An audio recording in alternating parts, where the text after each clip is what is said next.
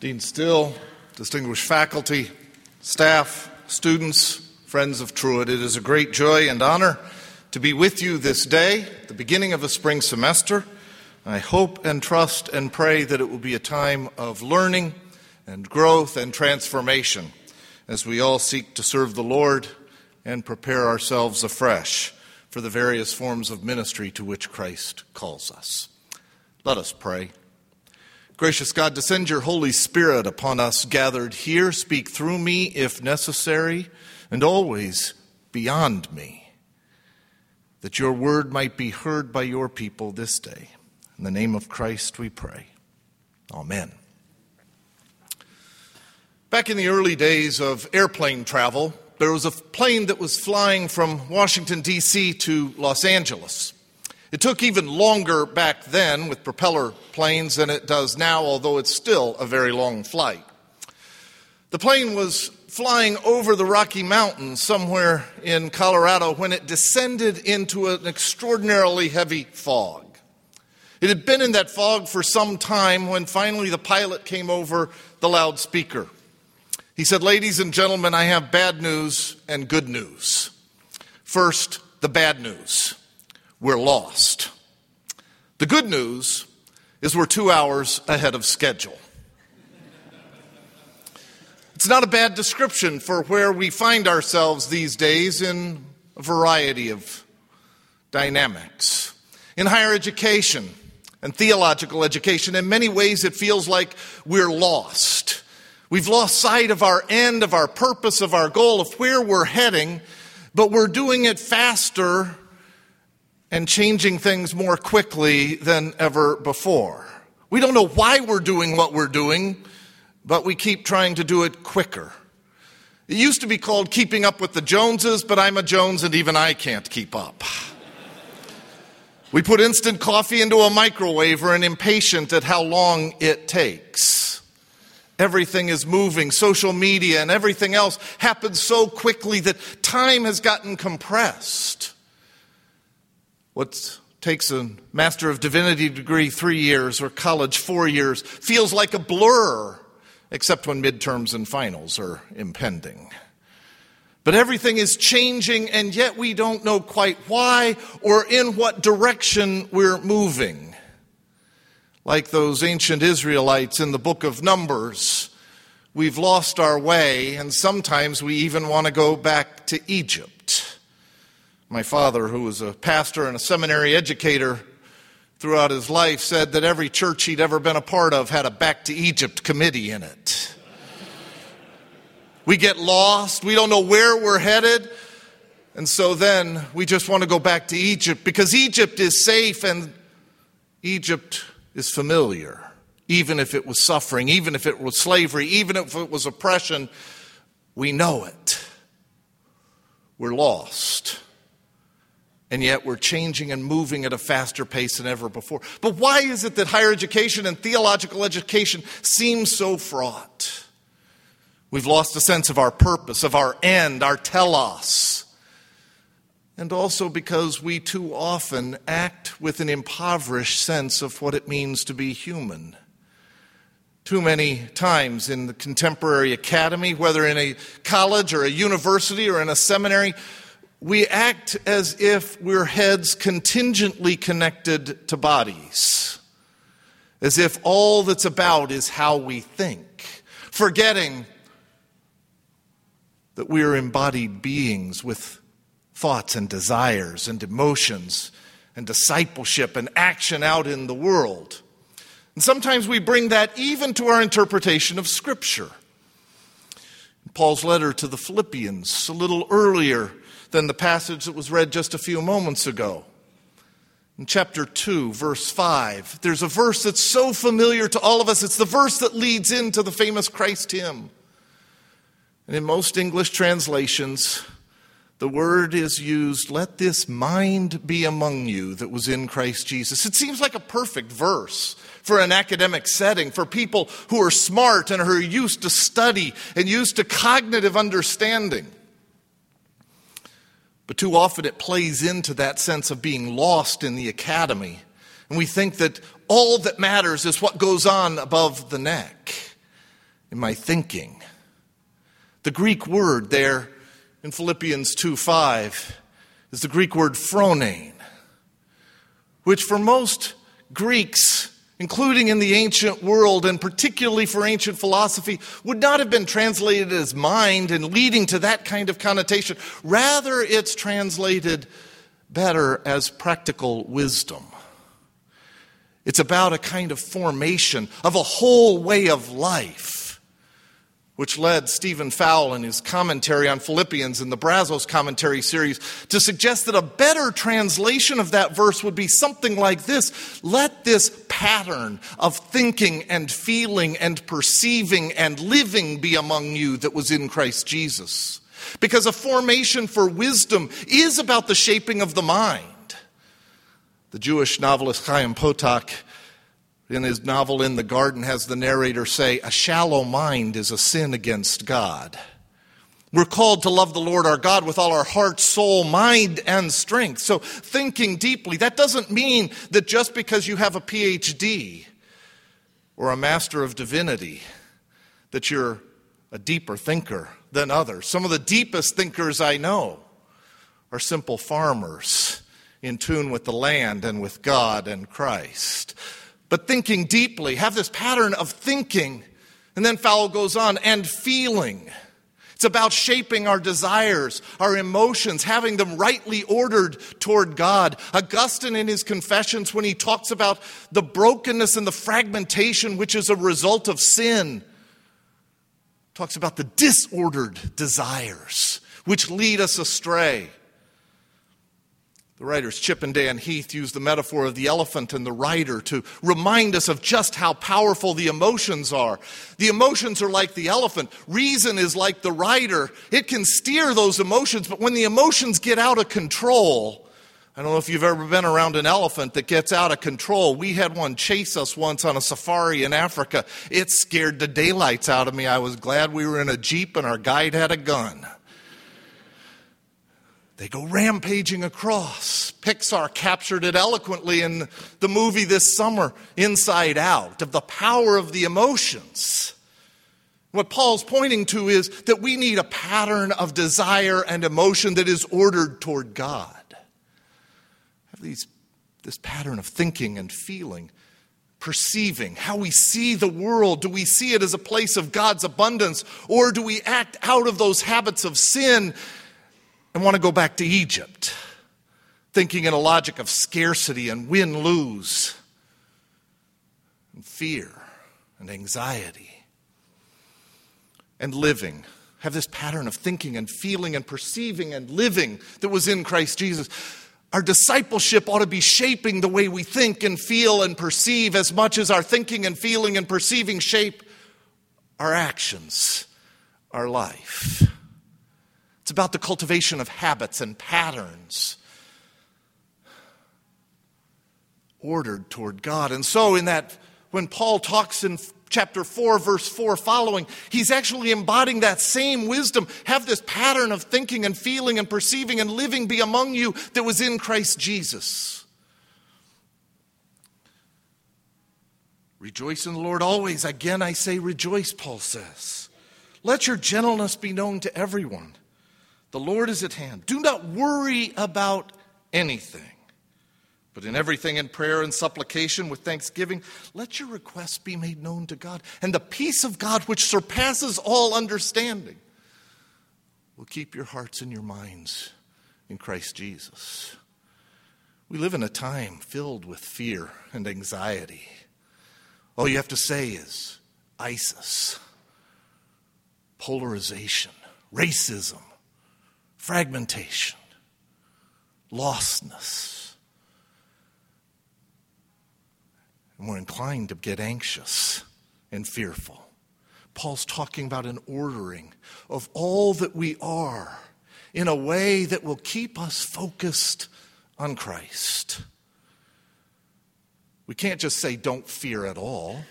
It's a natural human response. But the psalmist would say, fear the Lord. Replace the kind of fear and anxiety that distracts and fragments and breaks apart with fear of the Lord. That's the beginning of what? Wisdom. And then Paul says in verse 8, beloved, whatever is true, whatever is honorable, whatever is just, whatever is pure, whatever is pleasing, whatever is commendable, if there is any excellence and anything worthy of praise, think on these things. There's going to be a lot of reading, a lot of work this semester, because it actually takes discernment to be able to distinguish what is the Holy Spirit's from all the spirits of the age and the other kinds of spirits that distort us. We toss around words sometimes like justice and truth and honor as if they're self-interpreting, and often we sound more like Americans than Amos and Hosea and Jesus and Paul. It's hard work to discern, to think about these things, to pursue excellence and what's worthy of praise, to keep our eyes focused on Jesus. And then Paul says, whatever you've seen and heard in me, do these things. If I were editing Paul, I would have said, you probably want to aim your sights a little lower. Just tell them to focus somewhere else. Because when you put the spotlight on you, creates kind of an expectation. And yet, isn't that what Christian life is about? Isn't that what the formation of a seminary ought to be about? Helping us stay focused on Christ in our thoughts and feelings and desires and perceptions and actions, precisely because the world is watching. Are we embodying the light of Christ in all that we are and all that we do? What Paul is talking about is the kind of formation that occurs here at Truett Seminary. Truett Seminary is one of the lights that stands in the darkness of contemporary theological education, because you have a faculty and a staff and a community that is still focused on wisdom. But it's not only on wisdom. It's also to remain focused on the end. The problem of the Israelites in Numbers was their wanting to go back to Egypt. They'd lost sight of the promised land, of the reign of God.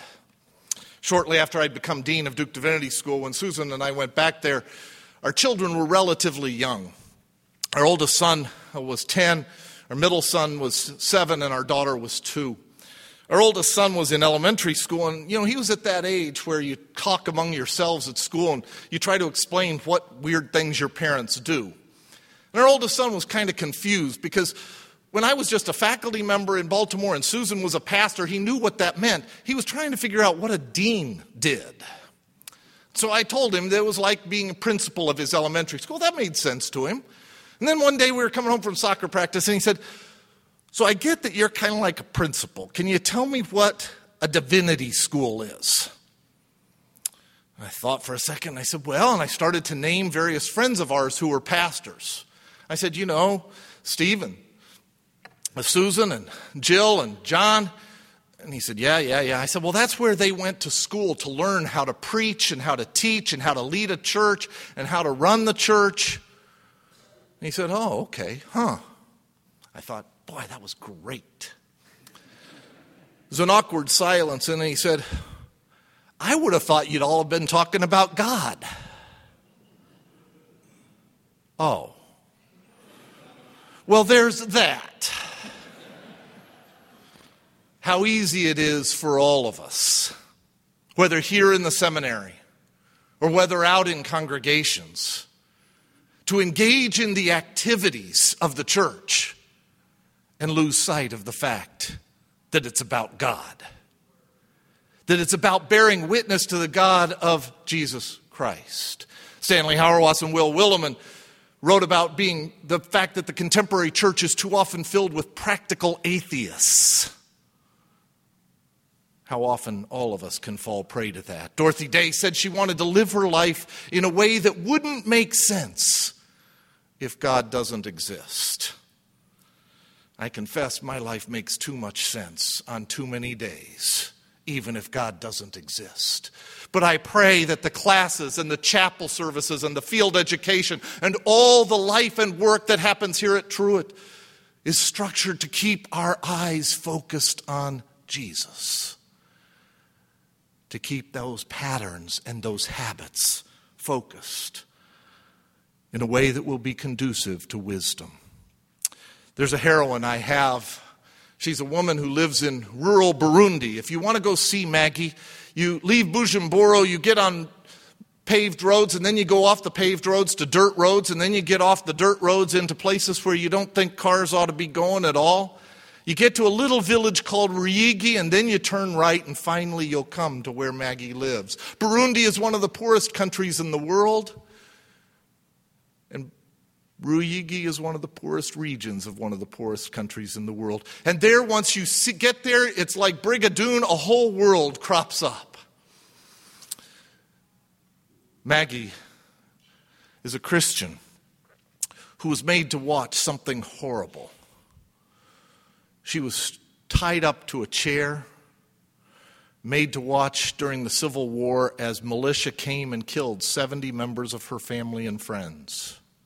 Her best friend's head was handed to her after it had been beheaded.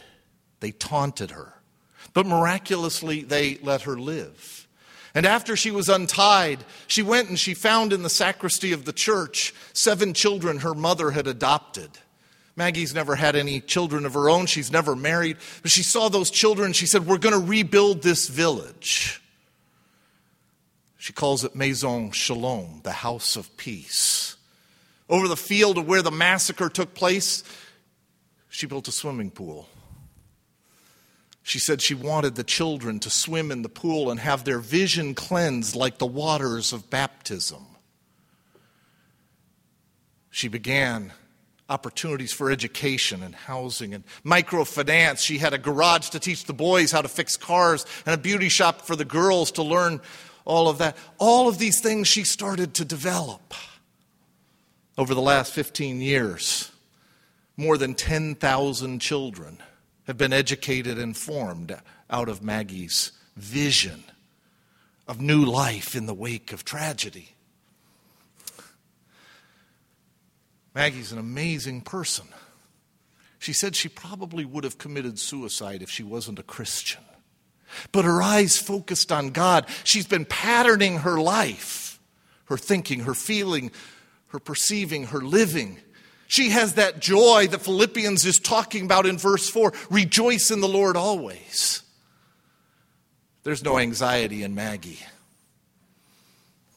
She has the peace of God. And yet she's always thinking and discerning. And like Paul, she sees her life in the light of Christ. And boy, you can see Christ shine through her life. She came to North Carolina a little over a year ago. Duke gave her an honorary degree, and I was privileged to be her faculty sponsor. Well, I was privileged and burdened, because when you're around a holy person, it's really a pain. Because, it's so transparent how I just felt like a miserable wretch. She arrived at the airport, and I said, Maggie, it's so good to see you. What's new? And she said, well, we're starting Maison Shalom in Eastern Congo. I said, why? She said, there are children who need love. I said, well, there's that. And I started to say, but really, why? And then I realized I was just going to dig my hole deeper and deeper. Because she's focused on God and what God is doing by the power of the Holy Spirit and making all things new. She talked to me about how she continues to learn and grow and pray. Finally, I said, Maggie, I know you pray every afternoon. She goes into a private chapel and just prays for an hour. And I said, Maggie, what do you do during that? What do you say to God? She said, well, I mostly listen to God. I thought, well, there's part of my problem. When I go to pray, I got a long list. I do most of the talking. Maggie does mostly listening. She could tell I was disappointed to find out that I wanted some kind of prayer, and she was just talking about listening to God. And so I said, anything? And she said, well, every morning I do pray one prayer as I get started with the day. I said, oh, how does that go? She said, I don't know how it'll sound in English. I said, could you give it a try? I said, your English is probably better than my Kirundi, her native language, or French, her second language. And she paused, and then she said, well, in English it would go something like this. Lord, let your miracles break forth every day, and let me not be an obstacle in any way. I said, Maggie, that's pretty good in English. I think that's at the heart of what Paul's trying to get at here in Philippians, even while he's writing from prison to people he longs to be with, is a conviction that the Lord does continue to break forth miracles every day. Part of the problem of theological education in the American context and in too many congregations is we are practical atheists who would be surprised to see God breaking forth miracles every day because we don't know where to look. We don't know how to see. And then she says, and let me not be an obstacle in any way. The formation you're receiving here at Truett, the reason why that kind of formation in a residential community is so important in preparing to be a pastor is to unlearn those habits of sin and to learn the patterns of holiness that will allow the light of Christ to shine forth when you step into the pulpit and when you're out on the street and when you're engaging in people in meetings and communities. And I got to tell you, of all the people I've met in my life, if I think about people who are an obstacle to God's purposes, Maggie's at the very bottom of the list. And part of the reason is because she prays that prayer every day.